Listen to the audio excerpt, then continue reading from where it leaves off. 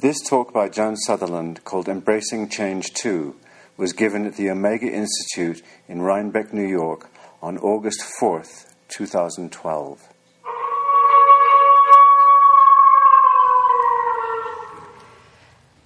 In our work together, at moments like this, after we say, hello, everyone, sometimes instead of saying, how are you, we ask, how is it now? And that little shift makes a big difference, because within the question, how is it now, there's another question. How do you define the it? How big is it? Is it the space that's bounded by your skull and your skin? Is it you and the people you came up for the weekend with? Is it this room? Is it bigger than that? How big does it go?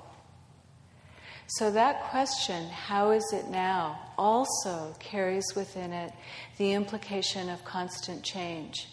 If you ask it now, and you ask it later today, and you ask it in 6 months, it's going to be different. The answer is going to be different. And it keeps us aware that change, whether we're conscious of it or not, is going on all the time. So let me ask you, really, truthfully, how is it now? And we won't do anything with mics or anything like that, but if anybody just wants to call out a word or two, an adjective or a quality about how it is now, however you define that it.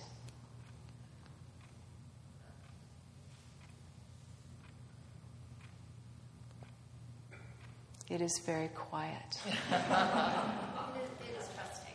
It is trusting. Trusting in loving that. Beautiful. Exciting. Great. Trusting, exciting. Empty. Calming, emptying. Was that what you said? Okay. Informative, curious. Spacious. Spacious. Any dissenting voices? Say provocative. Provocative. Provocative. Great. Also hot. Also afternoon and maybe a bit tired. Some of it might be a bit tired. That's all right too.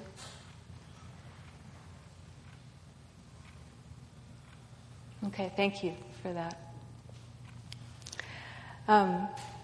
On Friday night, when we asked you all to speak to what had brought you here, what your intentions were and what you're looking for, I was really moved by your responses. I was moved by the sincerity of the searching that I felt was going on, and your willingness to be so honest in a space in which you may not know very many people at all about it. So I heard that sincerity and that willingness as a kind of call. And what it evoked in me was a deep desire to respond to that call. So that's the second thing, after how is it now, that I want to say about change. We can hold change as something that comes in through the gate, something that happens to us, something that comes in from somewhere else and affects us. And that we have to do something about. I must do something about this. Or that we feel overwhelmed by. I don't know what to do about this, and it's really got me paralyzed. We can hold it like that, or we can bring in this other idea that it's all call and response. That the world is always calling us.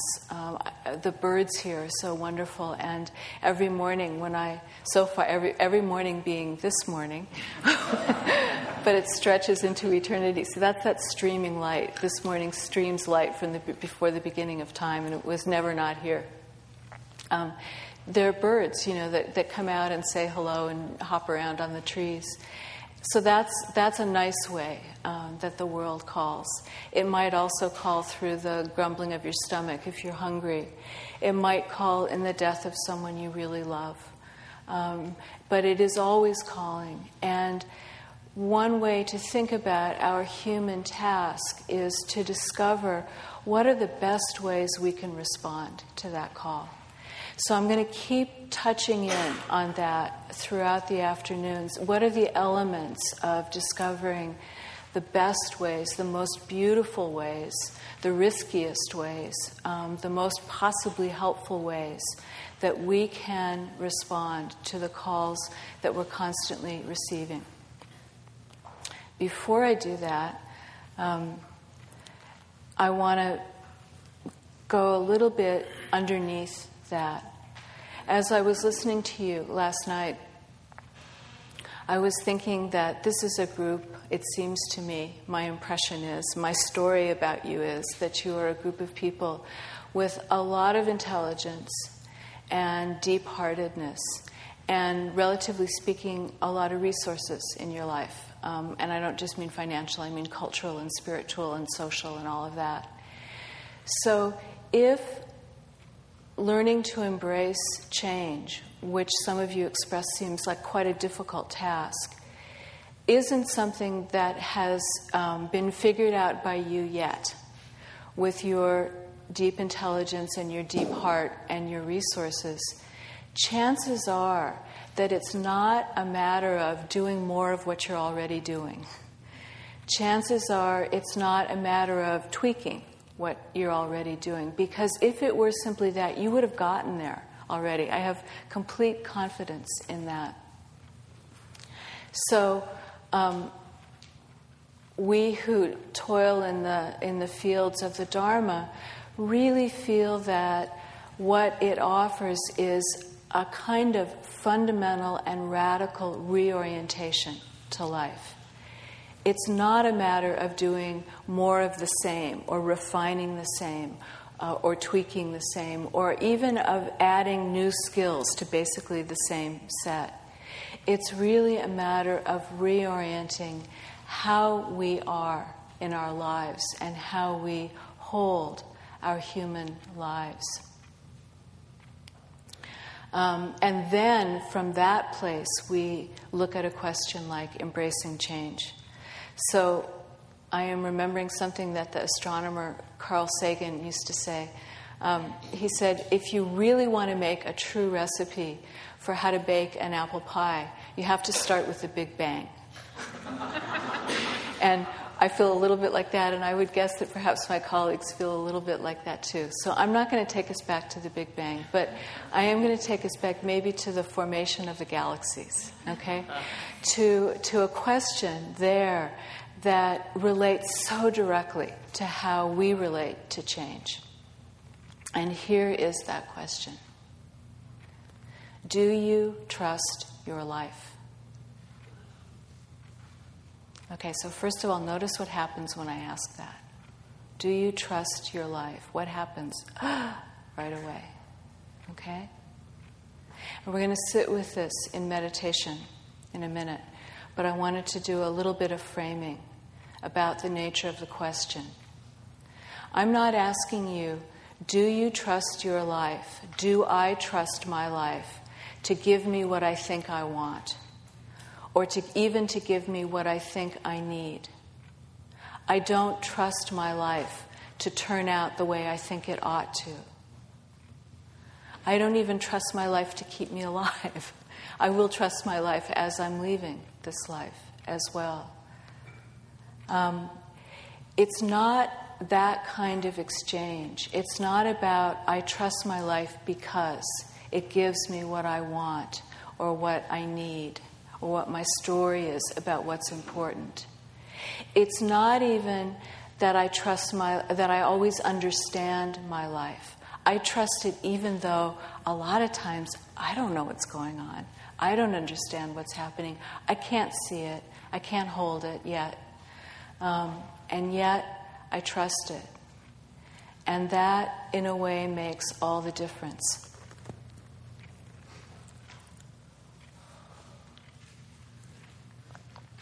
If you don't fundamentally and unconditionally trust your life, what are you running on?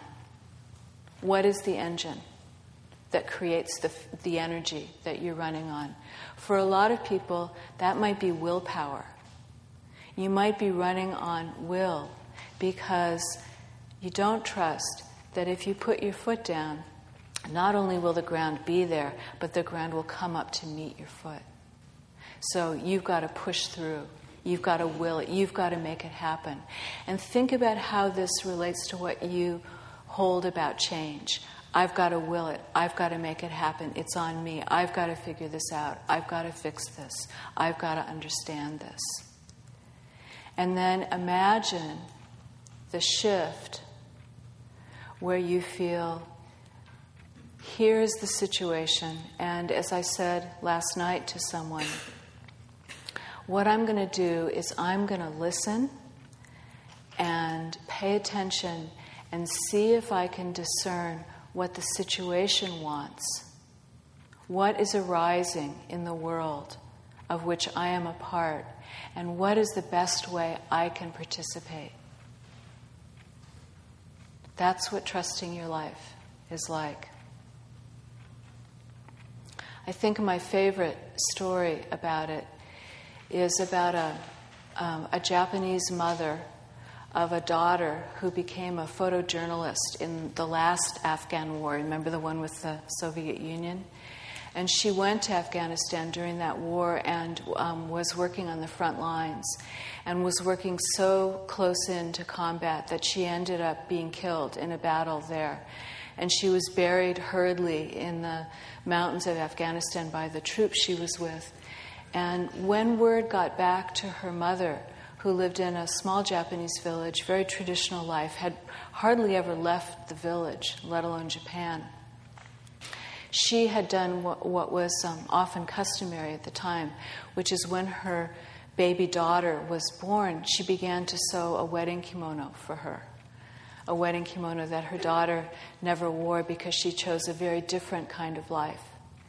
And that mother, who had barely ever left her village, packed up that wedding kimono and flew to Afghanistan and found her daughter's hasty temporary grave in the mountains, saying, I will find her, I will wrap her in her wedding kimono, and I will take her home and bury her right.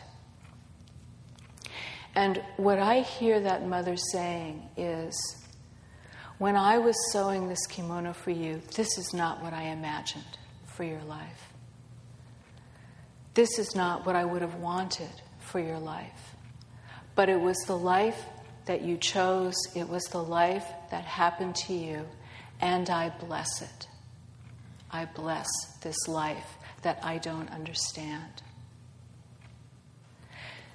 So the companion question to do I trust my life is, can I bless my life no matter what happens? Even when terrible things happen, even when incomprehensible things happen, do I bless my life for the simple fact that it is my life given to me to live?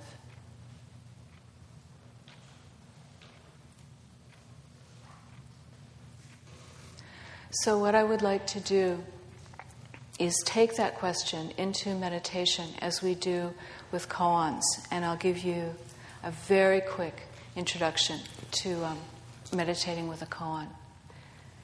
You begin by finding just enough stability and quiet, and you've been given some really wonderful ways of doing that this morning. So whatever felt to you conducive to quiet and stability. Just enough quiet and stability so that you can welcome in the koan, which in this case is, do I trust my life, as a noble guest. That's the attitude we want to take. Please come in. Let me make some tea.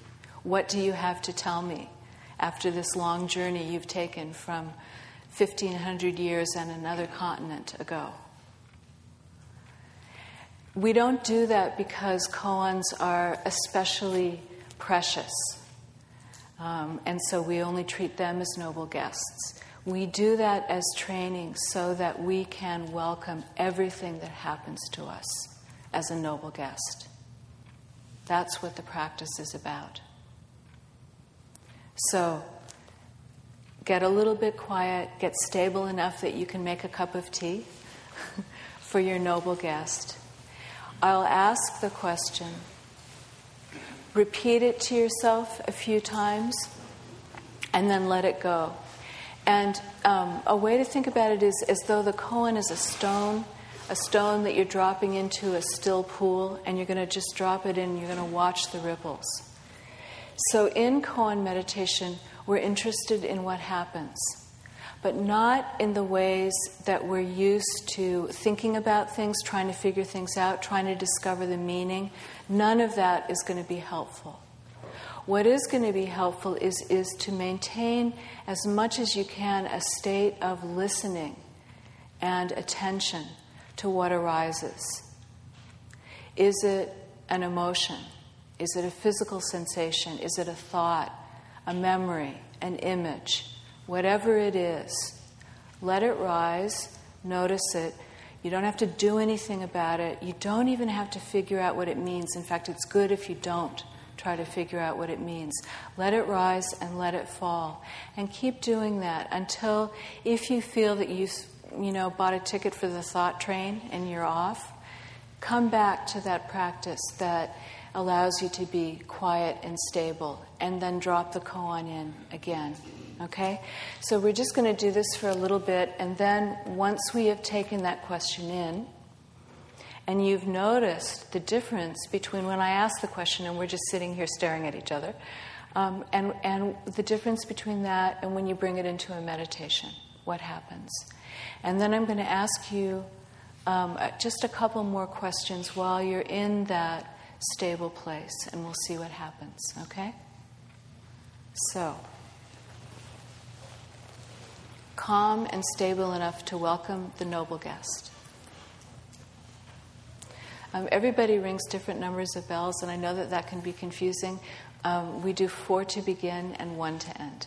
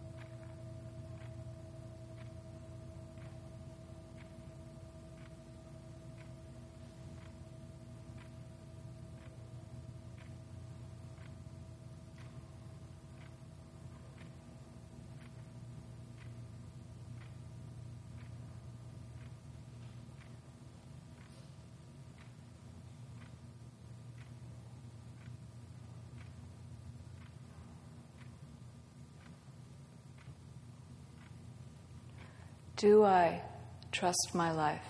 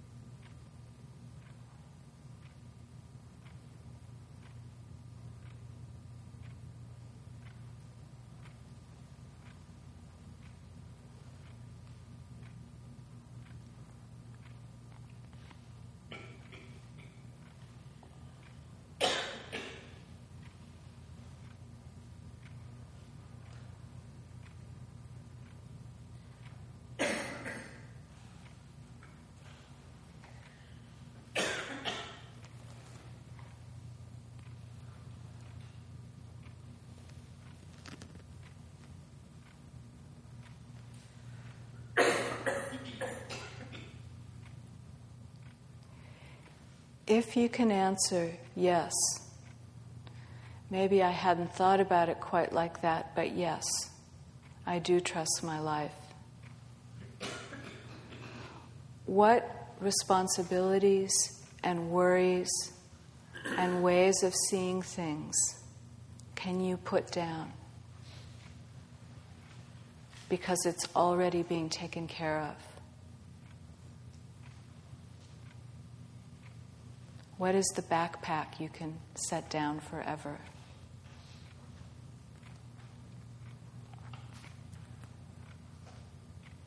If you answer, no, I don't yet trust my life, what is that like?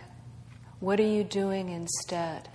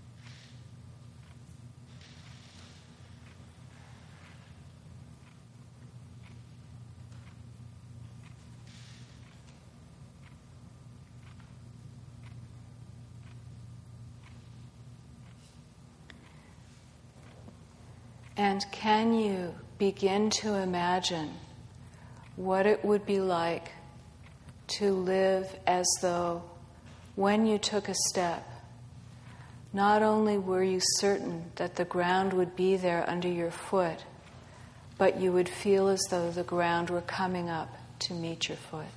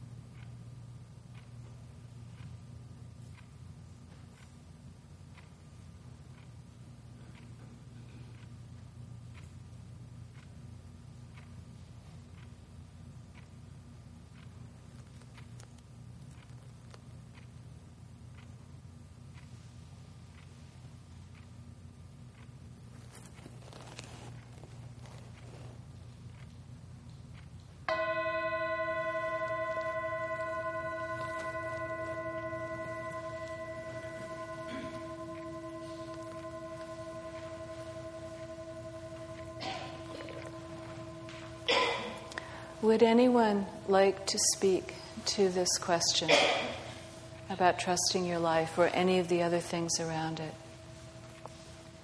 Would anyone be willing to do that? Yes. Do we have a mic somewhere?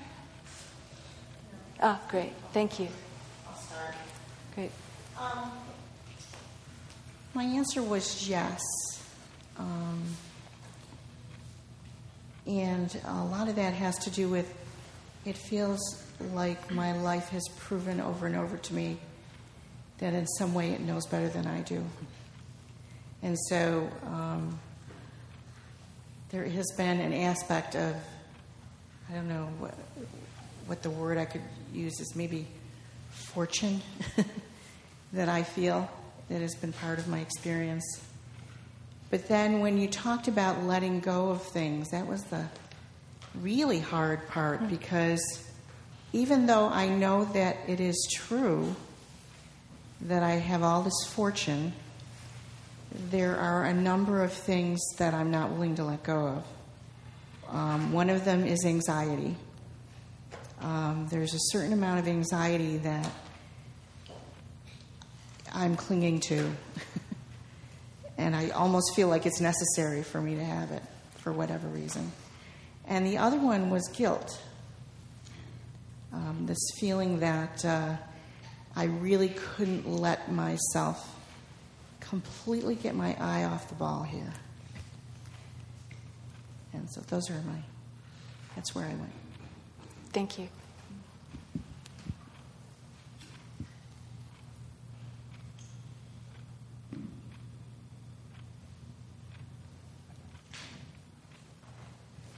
Over there, some.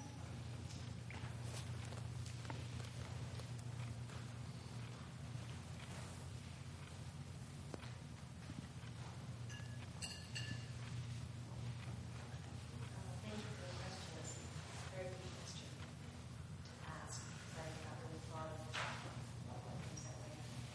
And the answer that came up with is yes. Can you raise the mic just a little? Thank you. Yeah, thanks. So the answer was yes, because like the other person expressed, life has proven over and over again to me that she's good. I don't know why she's female, but she's good. But I have, having survived the last 6 years rather, is this better? Okay, sorry for that. Do you trust the mic? Well, I do now.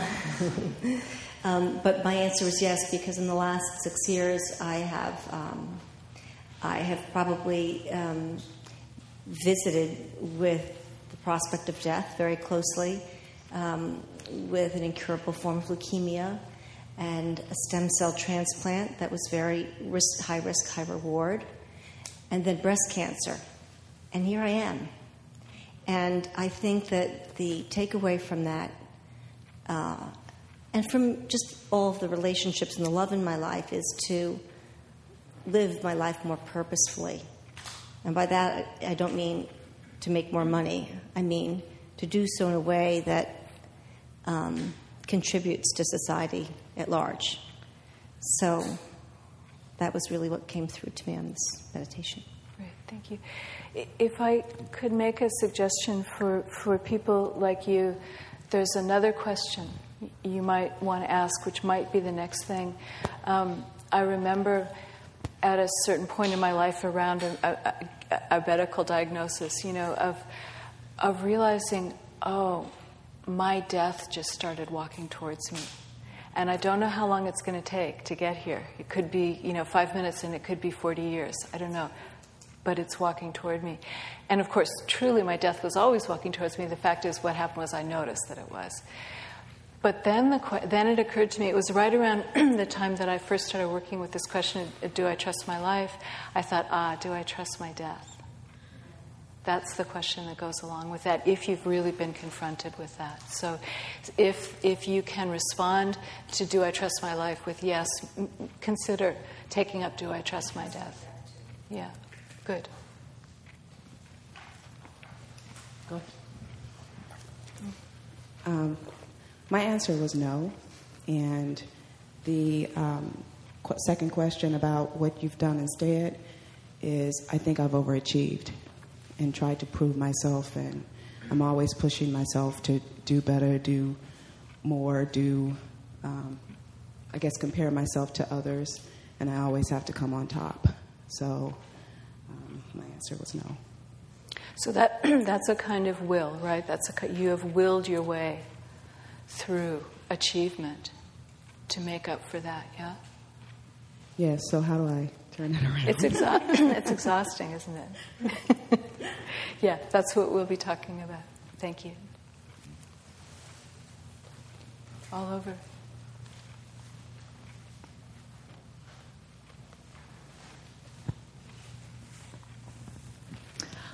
I thought my answer was going to be no. Do I trust my life going into the meditation? And it turns out that it ended up being yes, because I've willed my way through much of my life, and just to have it brought to as a possibility during this workshop that I don't have to do that was just like a wonderful paradigm shift for myself. So I just found that very interesting.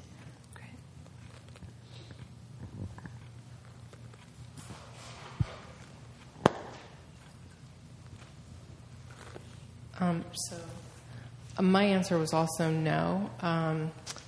And I think what I've been doing instead, I think I know what I've been doing instead, because it's occurred to me in the past, is contending with my life. And I feel like I do a fair amount of battle.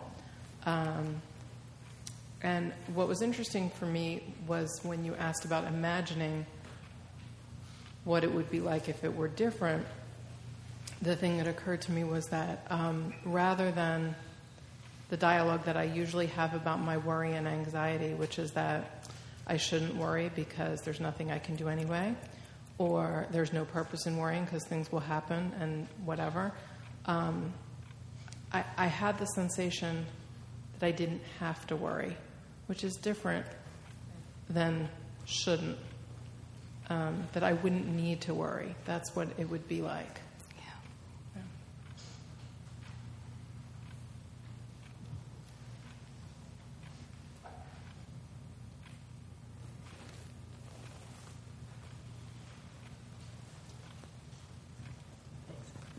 I think I'm probably the only one here who's a little wishy-washy, because I got both a yes and a no. Sometimes I do, and sometimes I really don't trust. How many other wishy-washy people are there in the room? Okay, just checking. I think the answer for me was, when I don't, what do I do? And I realize it's control. I try to control those things that are important to me, and I create a certain amount of anxiety and fatigue, actually, And the times that I do trust it, it's simply surrender. And I realize I'm not the same all the time. I mean, it does go back and forth. It's still practice. Yeah.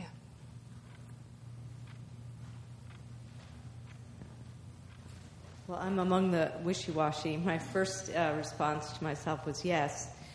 But I realized that, and I think perhaps it goes back to my mom dying when I was a kid, I try to control situations. And I think if I could just have done things differently, the outcome would have been different. And that still creeps in, even though I've really worked on letting that go. So yes and no for me. Okay.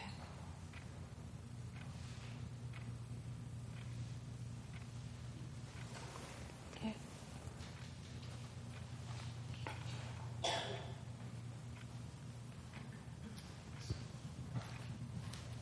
It became clear that I do trust my life, which means I can let go to all the willfulness that has been like my insurance to kind of make sure it stayed in that level that I trusted. And the question about what would happen if the ground came up to meet me, wow, that means I could do anything. I saw myself just approaching anything that I wanted to do without fear, worry, or concern, and that's such a freeing concept. Great.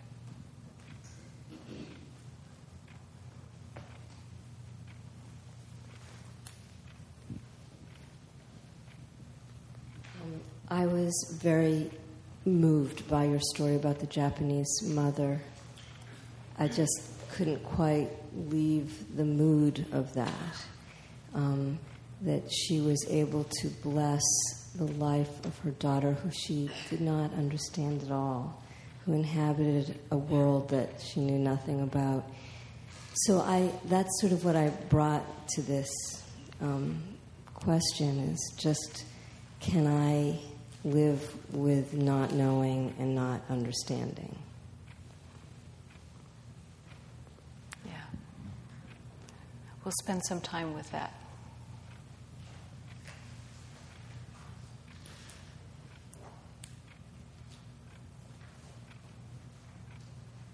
Anyone else?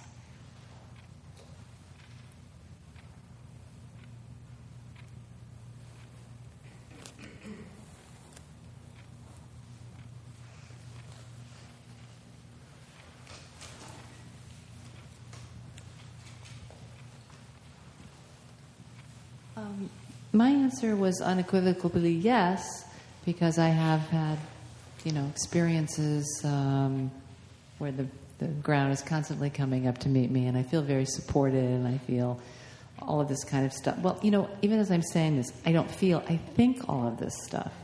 So I say yes from my mind, but I notice that one of the things that follows me around, which I am conscious of all the time, is doubt.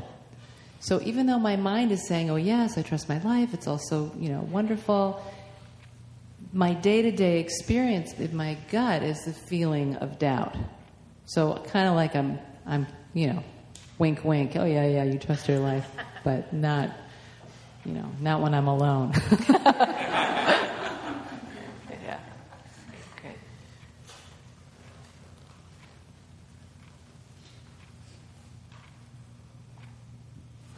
Over in the front here.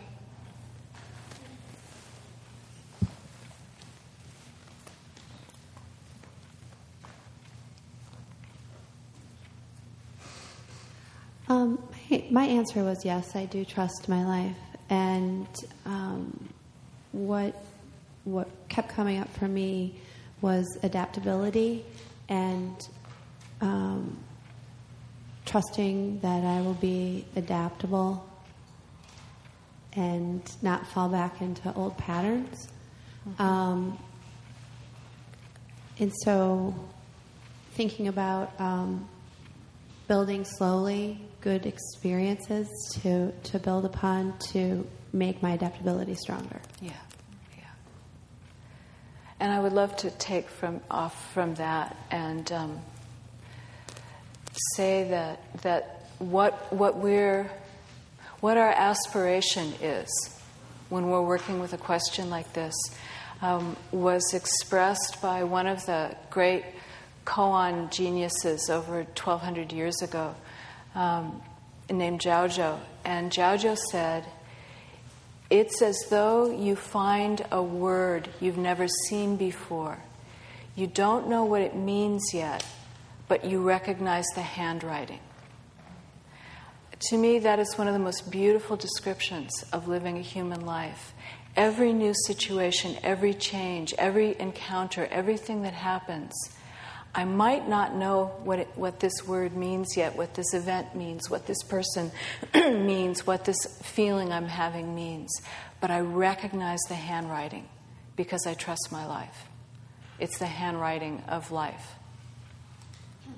And if I trust the handwriting, if I recognize the handwriting, I can stay in relationship to discover what the meaning of the word is. Does that make sense?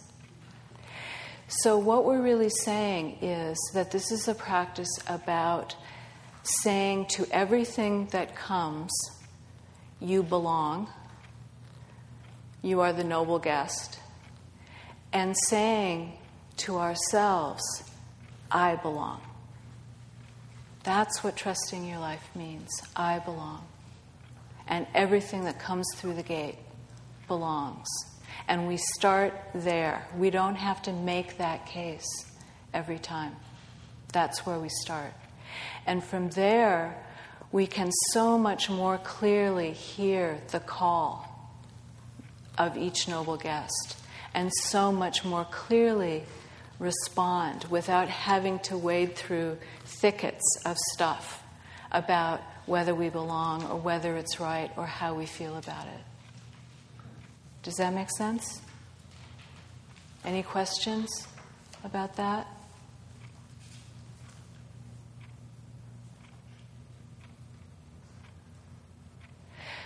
So it's entirely conceivable that all of this could come blindingly and perfectly and completely clear to you this weekend.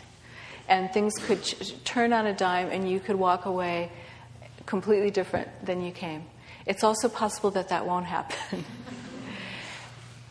which is why we have practice, which is why, as a number of you have said, we do this over and over and over again. And what we're talking about, the aspiration here, is toward awakening. And what awakening is, one way to look at awakening, is that we get closer and closer, more and more intimate to what is actually happening. And there are two parts to that, both of which are included in what we're doing now. The first part is, in order to get more and more intimate with what is actually happening at every level, from that cosmic level I was talking about last night, which might have resonated with you and which might have sounded like a bunch of hokum, doesn't matter, down to the most local level, what it feels like in my body right now, for example, and everything in between. The first part of getting closer to that, more intimate with that, is deconstructing what gets in the way. Duh, right? Makes sense. And a number of you talked about how you started out thinking one thing and then you discovered something else.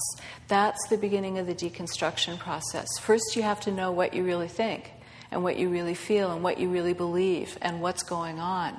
You have to get some clarity about what's operating. And if you discover what are operating are things that you wish weren't operating, like anxiety or rigidity or worry,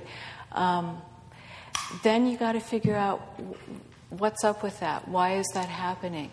And the radical question to ask there is, how is this serving me? Look that in the face. How is this serving me? And can I get along without it? Could I do something else? So half of the process is that deconstruction of our habitual ways of doing things, our habitual patterns, our default settings, where we go when we can't figure out where else to go. The other half of the process is to begin to really experience the space free of those habitual patterns and those compulsions. And it sounds like a number of you had a taste of that. Just a moment, just a few moments, just a sense of what it's like not to be there, but to be here, to be free of that. We need that as well. We need that sense of what we're moving towards, what the process of awakening is leading us towards. And if we keep putting ourselves in situations where we're deconstructing and where we're experiencing awakening right now in bursts of an eighth of a nanosecond or 10 years, whatever it is, if we keep putting ourselves in those situations, it will happen. But we have to keep putting ourselves in those situations. And a lot of what the Dharma is about is this incredibly sophisticated, well thought out, millennia-old bunch of ways of putting yourself in that situation over and over and over again. And it will change. So if you don't get the blinding, turn on a dime, pivot, everything is different experience this weekend, take the practice approach. You're going to need it even if you have the blinding turn on it, because then you're going to have to figure out what to do with it. And that's what practice is for as well. So begin to really explore what helps you deconstruct, what helps you see it, what helps you put it down without bullying yourself. As someone really beautifully said, the difference between I shouldn't worry and I don't have to worry is gigantic, and there's a difference between the presence of the bully or not, right? how do you do that deconstruction, and how do you put yourself in the way of awakening? My grandfather in the Dharma used to say, if you want to get struck by lightning, hang out in open fields during rainstorms. Put yourself in the way of it. Enlightenment is an accident, but practice makes you accident prone. Okay? So that's the first section that I wanted to talk about today. And I'm wondering if you want to keep going, or do you want to take a break? We can take a couple of breaks during this afternoon. How's everybody feeling? Take a break? Okay. Any questions before we take a break? Anything, or any comments? Anything anybody wants to say about this constellation of stuff?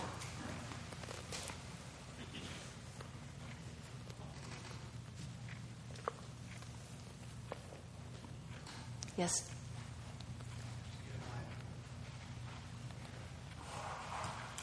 Yeah, if we're reporting, what came up as a result of your question, I think I spent a lot of the meditation just being perplexed at the wording of it. In other words, if you'd said, do you trust yourself? Or do you trust other people? Or even if you'd said, do you trust the universe? That would have made more sense to me. But I was wondering, my life, what is that? I don't even know what that is. I don't even know if I trust it or not. Okay, so that's your question. So your question to bring into meditation, to carry when you're walking around, to as you're eating your cornflakes, whenever, is, what is my life? That's the question that arose. That's beautiful.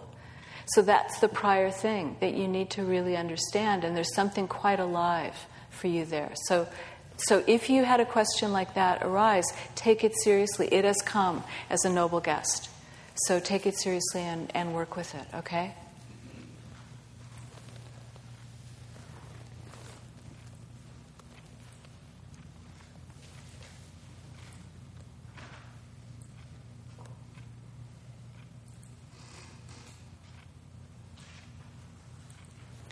In front. And while the mic's coming around, just to remind you that when I'm talking about trusting your life, I'm not talking about just when times are good. I'm talking about all the time. You stole my question. Go ahead. Go. Well, because what came up for me was that it sounded as though it was, do you trust that good things will happen? And it seemed as though a lot of people were saying, well, I've gone through so much adversity, and so I trust my life because I'm here. I also went through a life-threatening medical condition about 6 years ago. And my sense from what came up for me from your question was, I trust that, and I don't know if it's true. Yes, I trust that my life will be like this, that a lot of different things will come up in my life, some good, some bad. And so does that mean I trust my life? I'm a little not sure how to quite get myself there. So if that's the experience, she meant like this, if that's the experience of your life, that's your life, and if you trust that, you trust your life. Oh, okay. Well, thank you. Because it's tremendously important that it's not an ego bargain. It's not, I will love you if you give me what I want. Mm-hmm. That's not what we're talking about. It's, I will love you. I will bless you, no matter what. You don't have to give me what I want. And so love has come up a few times today. And for me, this is the purest form of love because it's not based on any kind of exchange. I won't love you, life, if you give me what I want. I will love you. And we'll go from there. We'll see what happens. There's no transaction. I was thinking, I guess I was in the wishy-washy category, and I kind of felt like mostly yes. And one of the things that made sense to me in the mostly yes I do is that bad stuff, somebody dies, that's bad, happens. But somehow, even in something like that, there things that come from that might not have happened otherwise that do feel good. So it was a little bit like the story that was told yesterday. And so what I thought was it was sort of coming in and out of focus. And I felt like there were moments when I thought I trust it because even when bad stuff happens, you can learn something, you can find something. There is something that comes back. And so then when whatever you just said about reflecting on what helps you deconstruct, that seemed like if I can look at those pieces, which gives me some trust in a life that seems to throw random and unfair things. But then it was gone. And then it sort of came back and it was gone again. And it was that, I think that's what you were sort of describing. It's just hanging with those little bits. Absolutely. Absolutely. Hanging with those little bits. And in the case you're describing, you're going to want to look at the evidence that convinces you that you should trust your life. And then at a certain point, you're going to want to drop that evidence away because it's not an evidence-based decision. It's a leap off a cliff. And part of the trust is the willingness to leap off the cliff without being certain, without being sure. You're doing it because, you know what? I can't figure out what else I'd rather be doing in this life. That's why I'm doing it. I'm doing this because I have an intimation that it's intimate to the truest thing I've ever felt. But not because I've convinced myself that it's a good thing to do. Does that make sense?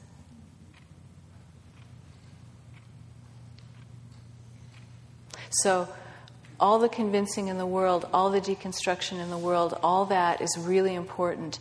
And at a certain point, you have to take another step.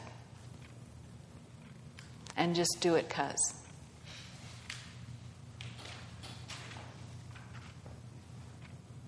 Okay. Let's take a 10-minute break. And no agenda, just go do what you wish. And tonight, you're going to ring the bell, walking around ringing the bell when 10 minutes are up. Okay? Thank you.